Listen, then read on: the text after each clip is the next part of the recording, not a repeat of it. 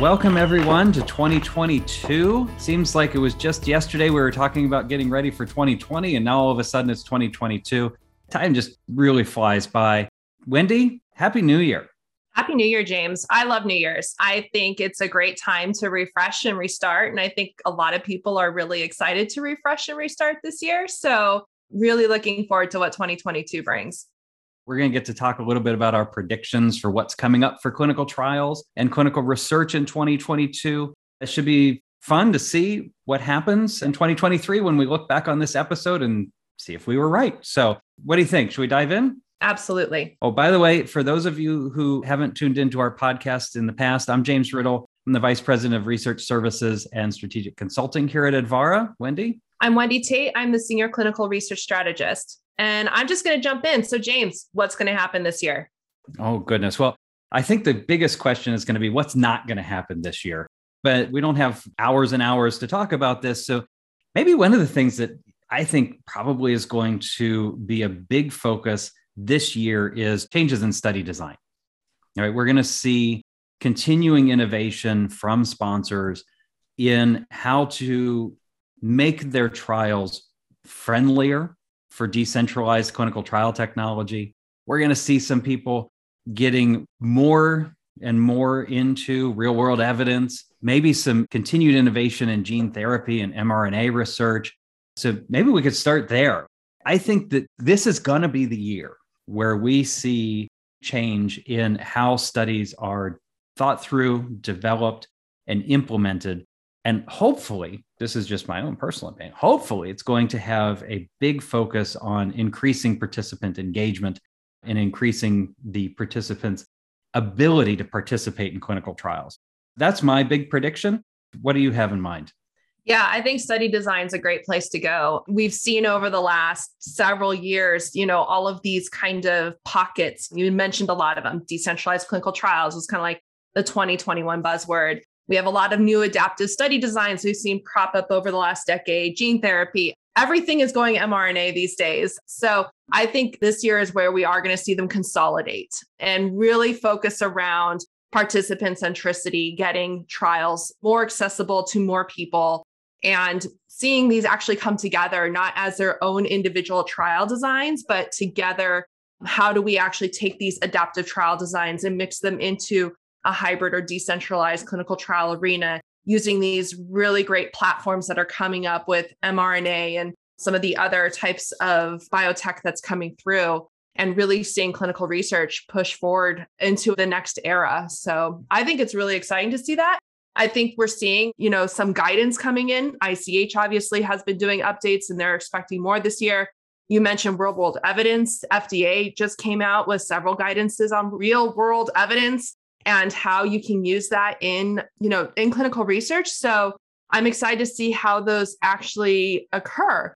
Keeping on the evidence portion coming from health outcomes research, that's something that's been going on for a long time. We've used a lot of that information in observational trials and things. So I'm also excited to hopefully see some of these other methodologies coming in from where we see in social behavioral sciences or some of the other public health sciences, really seeing that get integrated into clinical trials, because we are trying to get out into the community more. We are trying to get out of the brick and mortars and the clinics. What do you think about that? I think that that's spot on, because in the social behavioral realms, we've been doing activities for remote data gathering. And it wasn't really until the last 2 years, which have just flown by, that we really started to see a huge evolution in that in clinical research, where now, rather than coming to the tertiary site to get your blood pressure and fill out your diary once or twice a week, we can do that on your phone. You can get your EKG on a little device that you buy from Amazon for like $20 or something. And we've tried to wrap all that together in this terminology of decentralized clinical trials. That seems to be the term du jour. But that can be anything from simply doing more in-home visits, more in-home collection, all the way to completely decentralized clinical trials where drug is shipping from some other place and participants are consenting online and doing teledoc to do all of their visits. I had a very nice conversation with one of my colleagues the other week about how the introduction of decentralized clinical trials and the movement away from every single visit being at the clinic to having more options for remote participation improves everybody's ability to participate in clinical trials. You think about a rural setting, right? So somebody who lives 50, 100 miles away from the big tertiary academic medical center that's conducting the research, maybe they can drive in to get their initial screening and their MRI and all the stuff that you have to do at the hospital setting to start. But then from then on, they can get their stuff done at home. And now with decentralized technologies, we can actually do that. And it improves our ability to kind of reach out in the community and expand and diversify the pool of people who are able to actually participate in a clinical trial. But I want to expand that. I think we're going to actually see this year a diversification of our clinical research staff, because with these decentralized modalities, we're still going to need professionals in the community to help these people with those. And I can see like our local pharmacies getting more involved, or the minute clinics, which a lot of times are in pharmacies, but might be a physician pop-up, or some of those more ancillary clinics that feed into a tertiary center, but maybe they don't. Maybe they're a standalone. Really seeing them get more engaged and more involved and really contributing to evidence-based research, which can then, of course, give us more data. With all that data we're getting from the community, from the population, kind of measuring in real time, in the real world, what's really going on.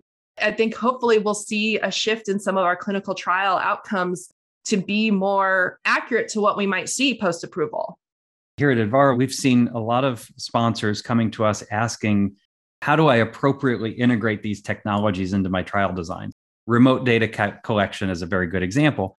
Everybody has seen the Google images of the Fitbit tied to the dog collar, right? Yeah. And so instead of coming in for a 3-minute walk test, now you're suddenly trying to monitor somebody out in the real world, and you're getting better data, hopefully. I mean, if you really want to get good data on how people are really doing, you measure them where they're at. You don't have them come to a clinic setting in a very controlled environment. You measure them out in the real world. But it creates a challenge for the data integrity. How am I going to collect the data? Where am I going to store the data? How am I going to validate that the data didn't come from a Fitbit on a dog collar? Well, hopefully I think there's one more thing that's going to happen this year, though, with all of this data. I mean, you mentioned a Fitbit. I used to have a Fitbit. I am now Team Garmin.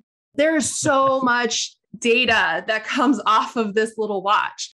And so, we've had so many reports on how the number of parameters that are being collected as part of a clinical trial has just skyrocketed over the last couple of decades. And now all of a sudden, with all of these remote technologies and the ability to collect data, that's going to just explode exponentially. However, at the same time, we've seen almost an improvement in being able to target exactly what data we want to measure with some of the COVID trials.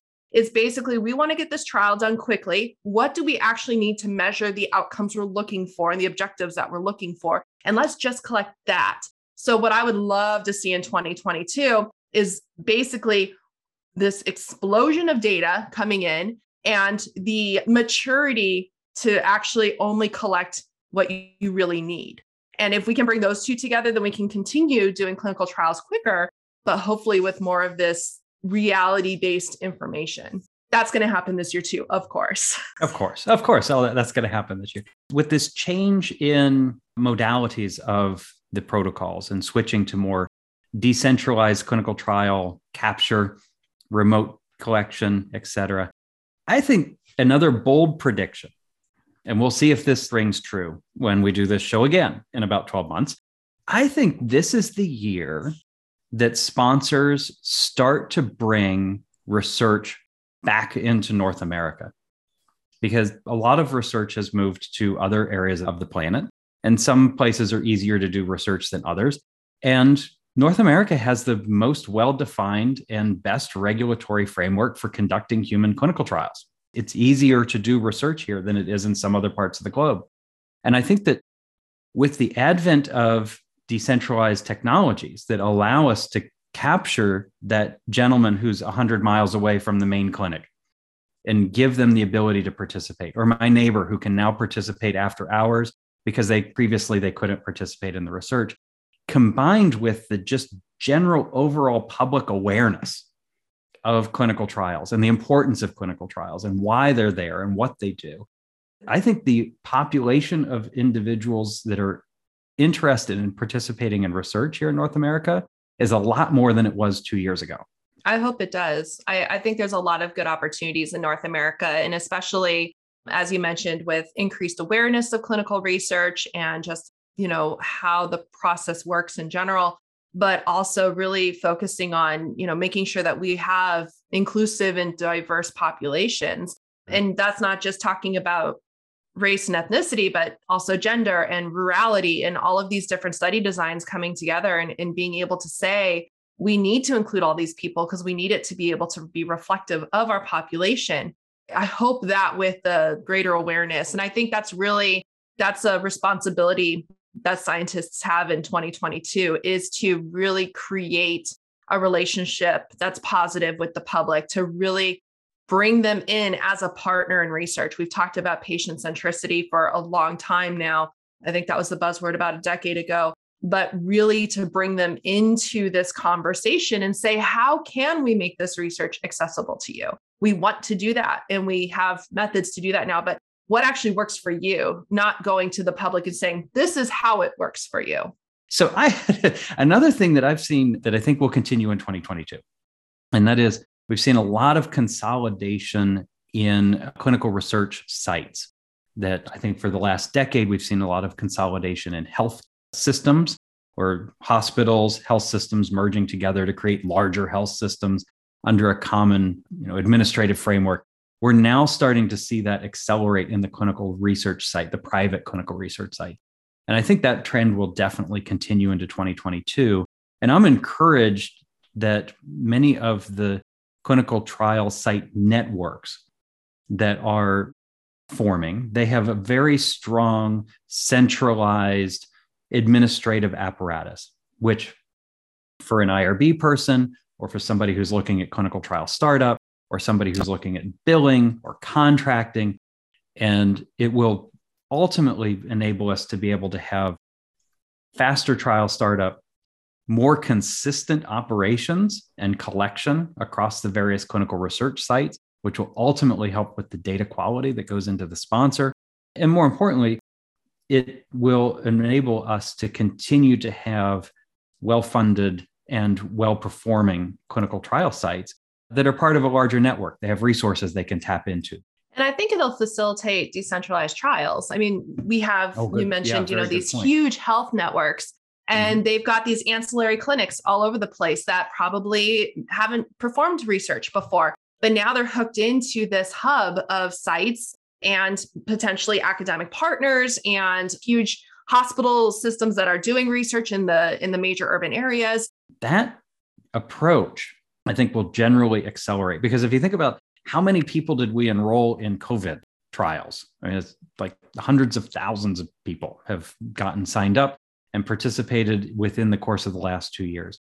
That was not going to happen with just tertiary academic medical centers, right? That was going to happen with large numbers of private clinical research sites or practices that started to do research with patient care attached and things of that nature. And I think it'll continue to be that way, that there's going to be a need for more clinical research sites to be able to handle and approach the populations. And those clinical research sites are going to maybe look a little different with the virtual trial technologies. They might look, like you said, like a CVS or a Minute Clinic. They might not look like the research office associated with a big hospital, for instance. So that should be interesting to see what happens here in 2022. Yeah, absolutely. And hopefully we'll be able to see a lot of really relevant research, what matters to the community. Obviously, COVID's been on everybody's front of mind for the last couple of years, but that doesn't get rid of the fact that we still have a diabetes issue in the nation. We have cardiovascular health issues in the nation, of course, cancer and oncology. And so as we see these communities that come up and say, this is important to me, this is what we want to see out here, I hope that we can really see some really cool community research happen that are addressing very real problems to the patients that are currently experiencing them. I'm looking forward to having continued conversation with folks who are not generally tuned in to what's going on in clinical research, be able to talk about it at parties, at gatherings, or just on the airplane talking to the folks next to you, people seem to be much, much more engaged and knowledgeable as a general population about what's going on with inside research. I think that overall public awareness of research is going to do a couple of things. One, it's going to improve people's general appreciation for what this overall enterprise does. And I think, two, it's going to generally increase the pool of people who are willing to participate. And to our point earlier, the more percentage of the population that's willing to participate, the easier it's going to be to get these really important trials started, enrolled, find out the data that we're looking for. Hopefully we get that key information that you were talking about earlier and get these things done and get the data that's necessary to know whether the drug works or it doesn't. Sometimes we do find out that it doesn't work. One of my favorite quotes from one of our IRB chairs, Dr. Rand Goldman, is sometimes research is the process of going down a blind alley just to find out it's blind. And that is research. Sometimes it doesn't work, but the faster we can get to those answers, the much better off we will be from a public health setting and from the ability to advance human health and deliver new cures out to the population. So there's the James Riddle soapbox speech for 2020. Well, I'm adding one more to your list because I also think that on top of science education, we are now also impacting the younger generation. I happen to have children in high school, and it's really been awesome listening to them come home. And granted, they have a different perspective and a little bit more knowledge because of what their mom does for a living. But they talk about these studies in school and they talk about what this means for them. And so you and I have joked before, nobody goes to college to join the IRB. Like you don't even know what an IRB is. I'm hoping now, because of all of this science discussion and clinical research discussion that's permeating through all levels of our community, including our kids and our education systems, that we're going to see people who want to go into clinical research careers. And it's not, oh, you have to be a doctor or you have to be a nurse. It's going to be, I'm really interested in marketing or finance, or I'm interested in regulatory law, and there's a place in clinical research for me. And if we can get people started on a career faster, we're bringing all these disciplines together, these young minds, these great minds. And instead of falling into clinical research, which so many of us have done and loved, we have people who are proactively joining and really facilitating faster research, smarter research. Well, it's going to be a great year. We'll be back again in 2023 to see if any of our predictions hold true, but I suspect they probably will. I'm looking forward to it and looking forward to the journey. Me too, James. And we'll definitely be doing it together. And so I'm going to hold you to it. Let's get back either the end of the year or next year and see where we land. Wendy, thank you. And to all the listeners that are tuning in, thanks a lot for joining our conversation today. Really hope you maybe took something away and learned something. If you want more content, check out Advara's website. If you want to listen to the other episodes of Advara in Conversations with, please go to the Advara website or download them from wherever you get your podcast. Thank you and have an excellent 2022.